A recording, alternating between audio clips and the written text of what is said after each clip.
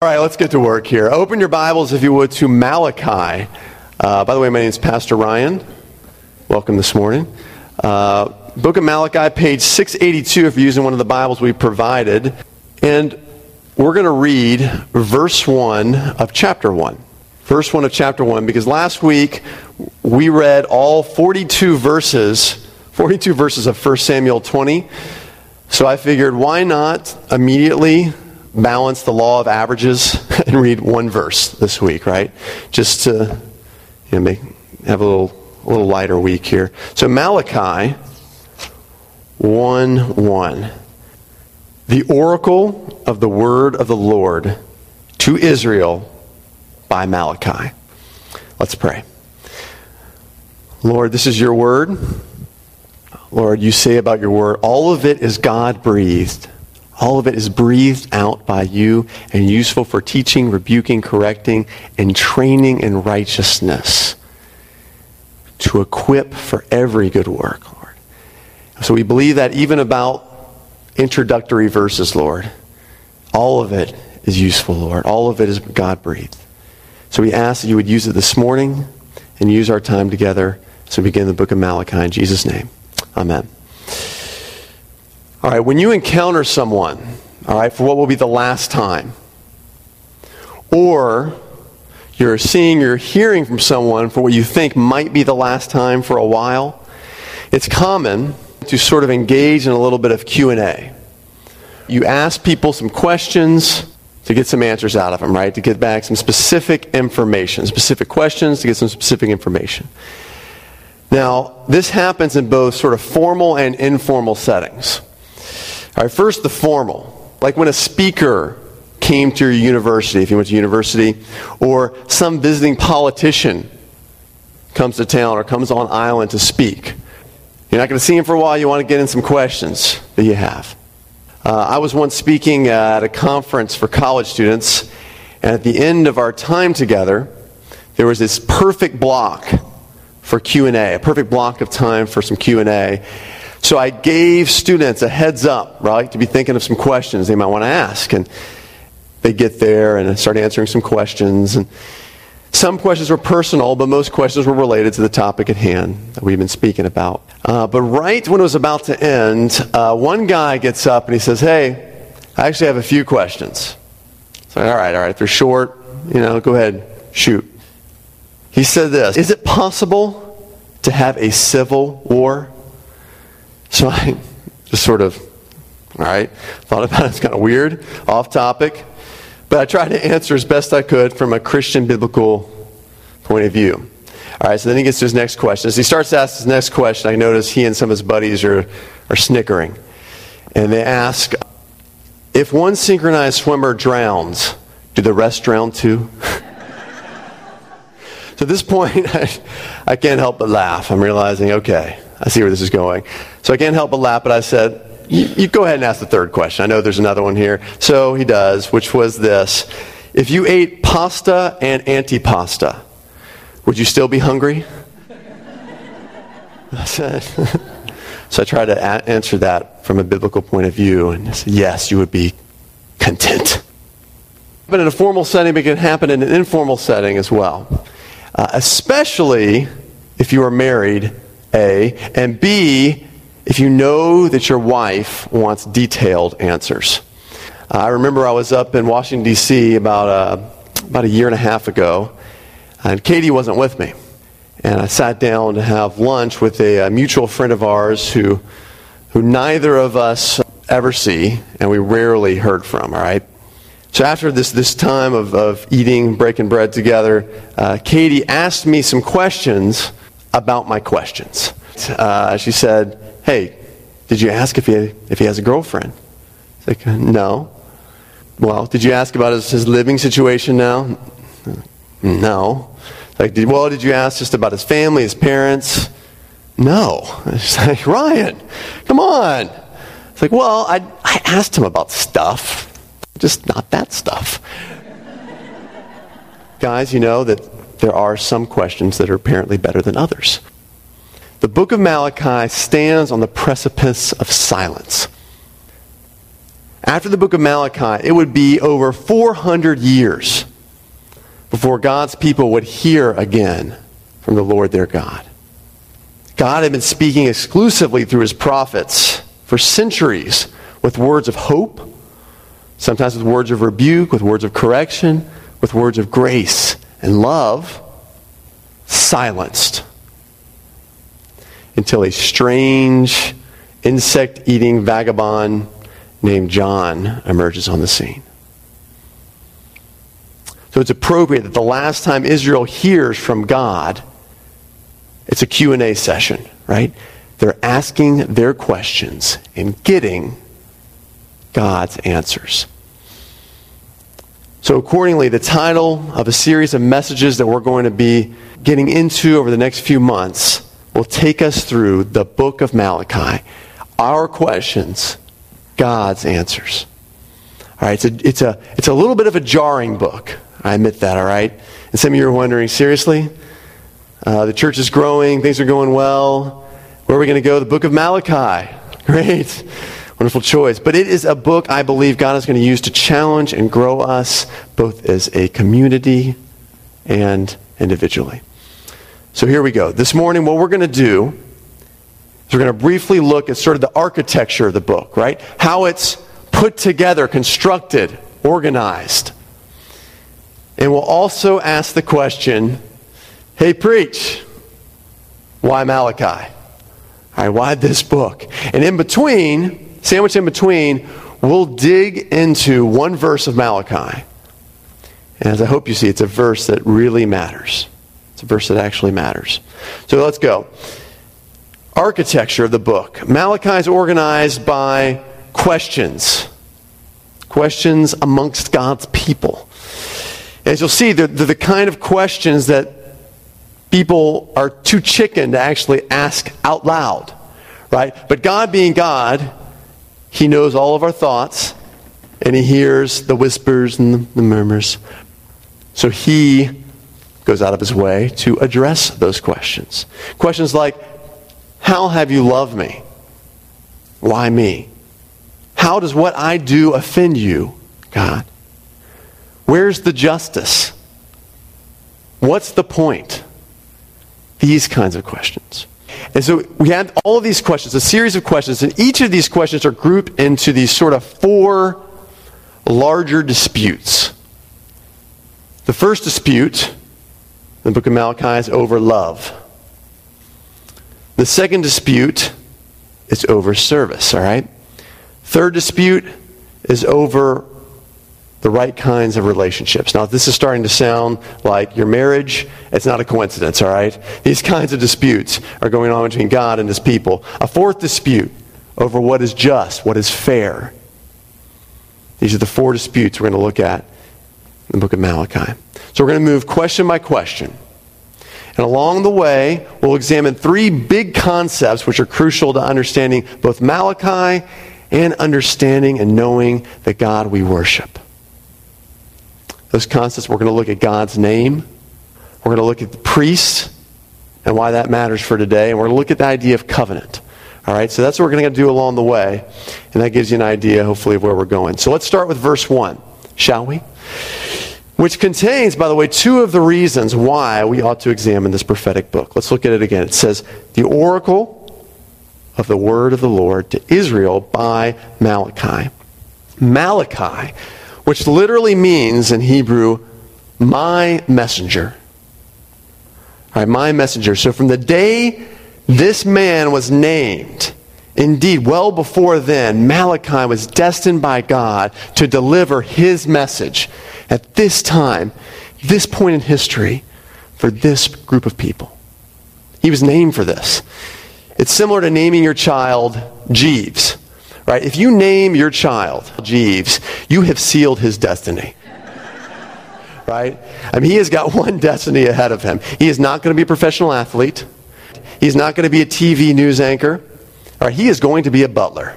All right, if you name him Jeeves, that's what's going to happen. You've sealed his destiny. Otherwise, he might be the founder of a moderately successful search engine. All right, that's also possible.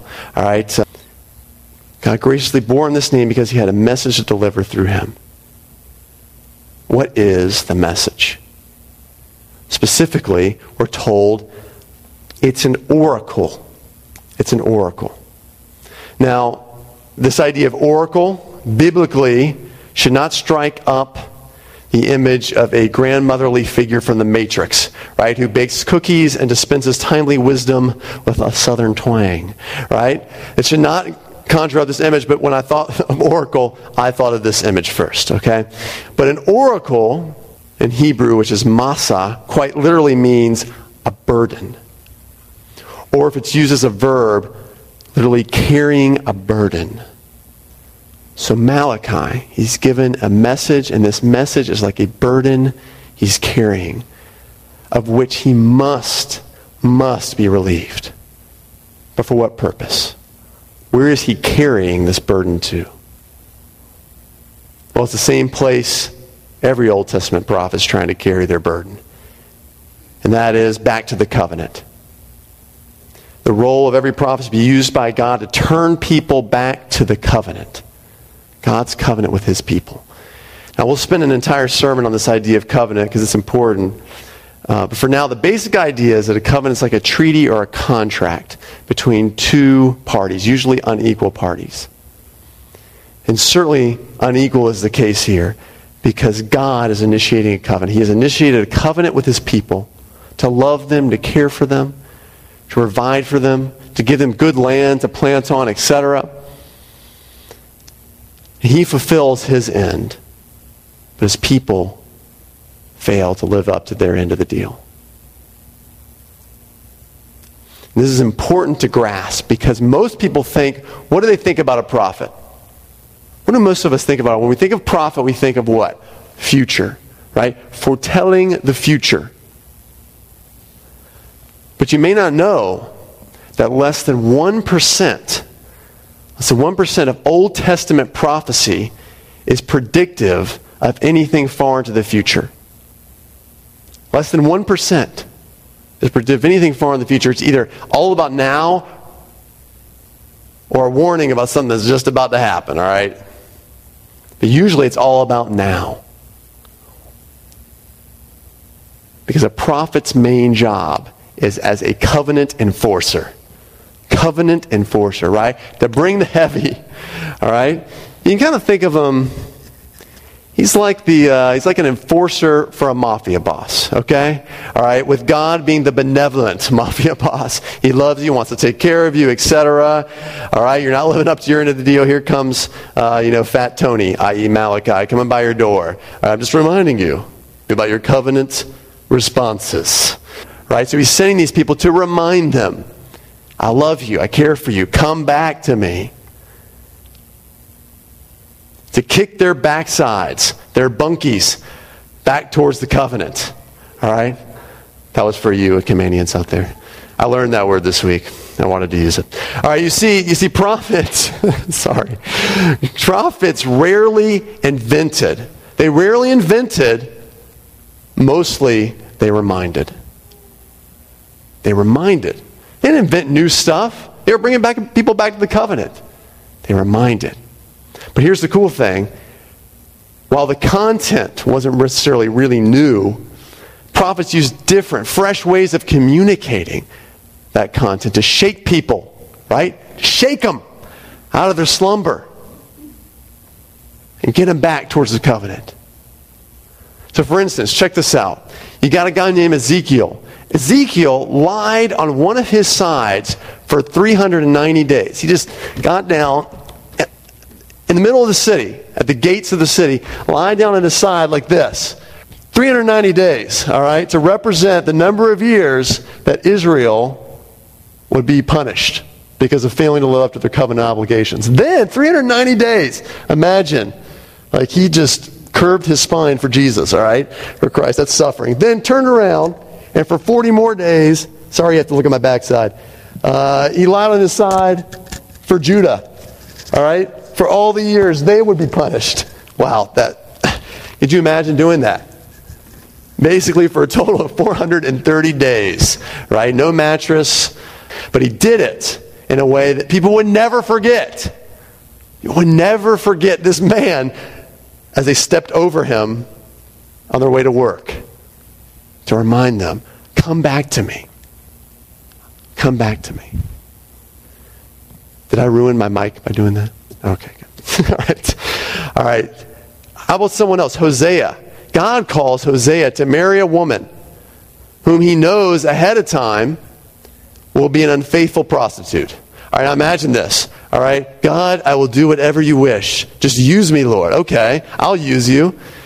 Here's what you got to do. You got to marry someone. Oh, that's great. I've always wanted to be married. Okay, you're going to marry a woman who's going to prostitute herself. Whoa, wait a minute. That is, wow. I don't think any pastor recommends that in marriage counseling, right?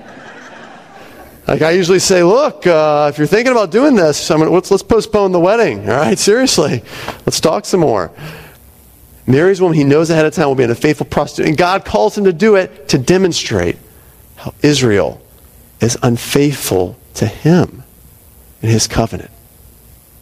Israel is his bride, and she has prostituted herself, been unfaithful. Imagine that scene. People are like, look, hey, Hosea, look what your wife's doing. Guess what? God told me to do it. And you know what that's a picture of? It's a picture of us. Man, you don't forget that. And here in Malachi, it's a press conference. It engages in some questions and answers. Shaking us out of our slumber. Who here could use a little shaking out of their spiritual slumber? Be honest, it's okay. I could. All right, few of us. Others, oh, I'm okay. You reach across to your neighbor, shake them out of their slumber right now. Come on, go ahead. Go ahead, shake them. There you go. You don't want Wayne Morgan shaking you, though. I'm telling you, that's going to hurt. Some people, he's a big guy. He'll hurt you. All right. So reason number one, why Malachi? Some of us could use a good shaking out of our spiritual slumber. So we have this message that will give us a jolt. Whose message is it? We're told in verse 1, it is the Lord's message to Israel. Right? Yahweh's message to Israel. In this book, the dominant name for Yahweh throughout the book of Malachi is the Lord of hosts. We're going to see it again. You're going to see it in the first few verses. Here it says in verse 4, Lord of hosts. And it's meant to encourage people. God uses his name to encourage people to rely on him, to depend on him. You see, Malachi was written during an important time in the history of Judah and Israel. About 50 years after they returned, so it's about 5 decades after they returned from their 40 straight years of captivity, 40 straight years of their predicted covenant punishment in this place called Babylon. It's been 50 years, and when they returned, they did things like fortify cities. They rebuilt the wall and the capital to make it safe. They rebuilt the temple so they could worship. But slowly, they started to marry people of different faiths, different religions. Priests became corrupt. And they started to neglect the marginalized. They started to neglect the alien, the fatherless, the widow, the poor. So at the time of the time of Malachi's writing, Israel wasn't even a territory. And Judah was the size of a postage stamp. All right? Basically, Judah was about 20 miles long, 30 miles wide. Right? With nations on every side. And ruled by a faraway Persian king who basically really didn't even give a crud what really happened to them. Through the Lord of hosts, God was reminding his people that his invisible protection was far greater than any earthly protection they could have. Now think about Cayman, right? Tiny. Tiny. We were a postage stamp in the waters of the West Indies. Once prosperous, still to some extent are, for sure. And certainly once full of hope. As with Judah, God often authors great histories in small places. Small, humble places like ours that rely on his protection and nothing else, right? So reason number 2, great histories are often formed in small places with little protection. A place like ours. Reason number 3, reading through this book is going to encourage us to read all of God's Word because it's all one sermon, right? I mentioned before, some of us have only ventured to the book of Malachi because we were trying to turn to Matthew and like, oh, hey, that's interesting, Malachi. Let me get back in the New Testament. Let's hurry, right? But all of God's Word is inspired, and all of it points to the Savior, the rescuer, Jesus Christ. Luke 24. In Luke 24, we have this picture. There are 2 dudes who are walking along the road. It's after Jesus is risen from the dead, but he hasn't yet ascended into heaven. And people are talking about it, right? It's all the talk around Jerusalem about this guy, Jesus. 2 dudes are walking around the road talking about this, right? Talking about his death and resurrection. And Jesus disguises himself, all right? And he joins in the conversation. You can imagine him asking, what are you guys talking about? And he notices, as they talk about his death and resurrection, they don't get it. They don't really understand why he died, and there's rumors about the empty tomb. So this is what he says to them, Luke 24, 25 and 27. He said to them, O foolish ones, and slow of heart to believe all that the prophets have spoken. Was it not necessary that the Christ should suffer these things and enter into his glory? And beginning with Moses and all the prophets. Moses, meaning Genesis, right? Beginning with Genesis and going through the end, all the prophets, he interpreted to them in all the scriptures the things concerning himself. Because all of it pointed to him. In the Old Testament specifically, all of God's Word, either 1, shows us the need for a rescuer, or 2, points to the hope of a rescuer. It's either going to point to the need of a rescuer or give us the hope of a rescuer. So it encourages our faith to see an example of human beings who are trying but failing to live according to the deal, according to the covenant with God. I was just reading recently about Elijah. Right? We think about this guy Elijah, and if you've gone through Sunday school, you know who this guy is. He's a great man of faith, taken up to be with the Lord. But the more I read, the more I realized, 1, this guy, he was very reluctant to anoint a king. In fact, he didn't fulfill his obligations. When God told him to anoint a king, he didn't. He was very reluctant to bring in a successor and wasn't overly supportive of Elisha. And he ended his life kind of in a funk, on a down note. But no matter, God used this man tremendously. It reminds us we all fall short and in need of great mercy. And it's not about our great accomplishments. It's about what he does through us. So we see these real-life examples of failing to live up according to the deal. And we're reminded of promises that point to Jesus and characters that foreshadow Jesus. Beautiful in the Old Testament. Rich. Malachi in particular bridges the Old Testament and the New Testament very nicely. It talks about priests that relate to our role as priesthood of believers. We are a priesthood of believers. All right? It talks about ushering in this new covenant, starting with John the Baptist. And it gives us this glorious picture of the resurrection of the saints. So that's reason 3. Reason 4, why Malachi? Small book, many issues. All right, check this out. Here are some of the issues we're going to go through. How do I know God loves me, and why me? What sort of life honors God? The importance of knowing how to faithfully communicate truth to others. What's the root cause of relational conflict? How to protect your marriage. How do I be single yet still love marriage? Interesting. Justice in the world today. Money and giving. Why do things go so well for jerks and slime bags, but my life is in the crapper? Right? All right, we'll go through all of these. These are all relevant issues, right? These are things that touch our lives. I mean, this is like a year-end Dr. Phil highlight show, right? All in the book of Malachi. Small book, many issues. All right, last reason, number 5. Why Malachi?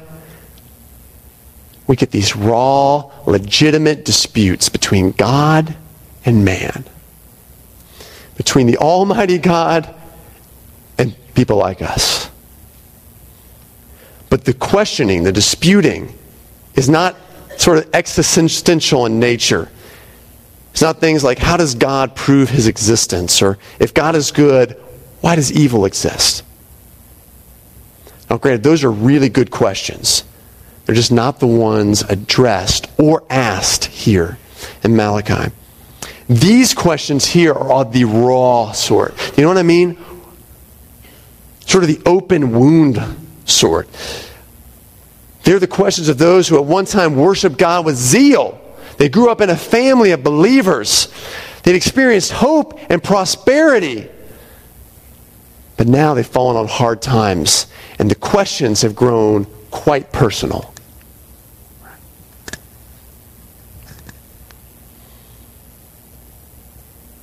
Our God is a big God who, if you're going to reckon, he wants you to reckon with him.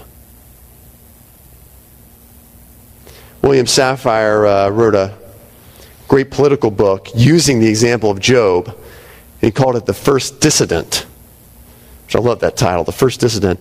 Anyway, he says this: if the book of Job reaches across 2.5 millennia to teach anything to men and women who consider themselves normal, decent human beings, it is this: human beings are sure to wander into ignorance and to fall into error, and it is better, more righteous in the eyes of God, for them to react by questioning rather than mere accepting.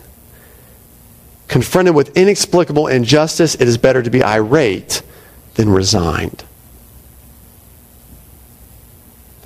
And I would say to that, yes and amen. But, friends, understand that while God wants that, he wants you to be authentic, real, your truest self, even in complaints and hard questions you throw his way. Don't expect him to be like your friendly family doctor, right? Who treats an over-anxious patient. Or don't expect him to be like a school teacher with an over-eager pupil, right? Expect him to respond like a God of all the universe. A God who also loves us enough to deal with us. You know what I mean? My family doctor doesn't ask me too many hard things. My elementary school teacher didn't ask about what's going on in your household at home. God gets all up in that. So you ask, be real with God. But know he's going to be real with you because he loves you.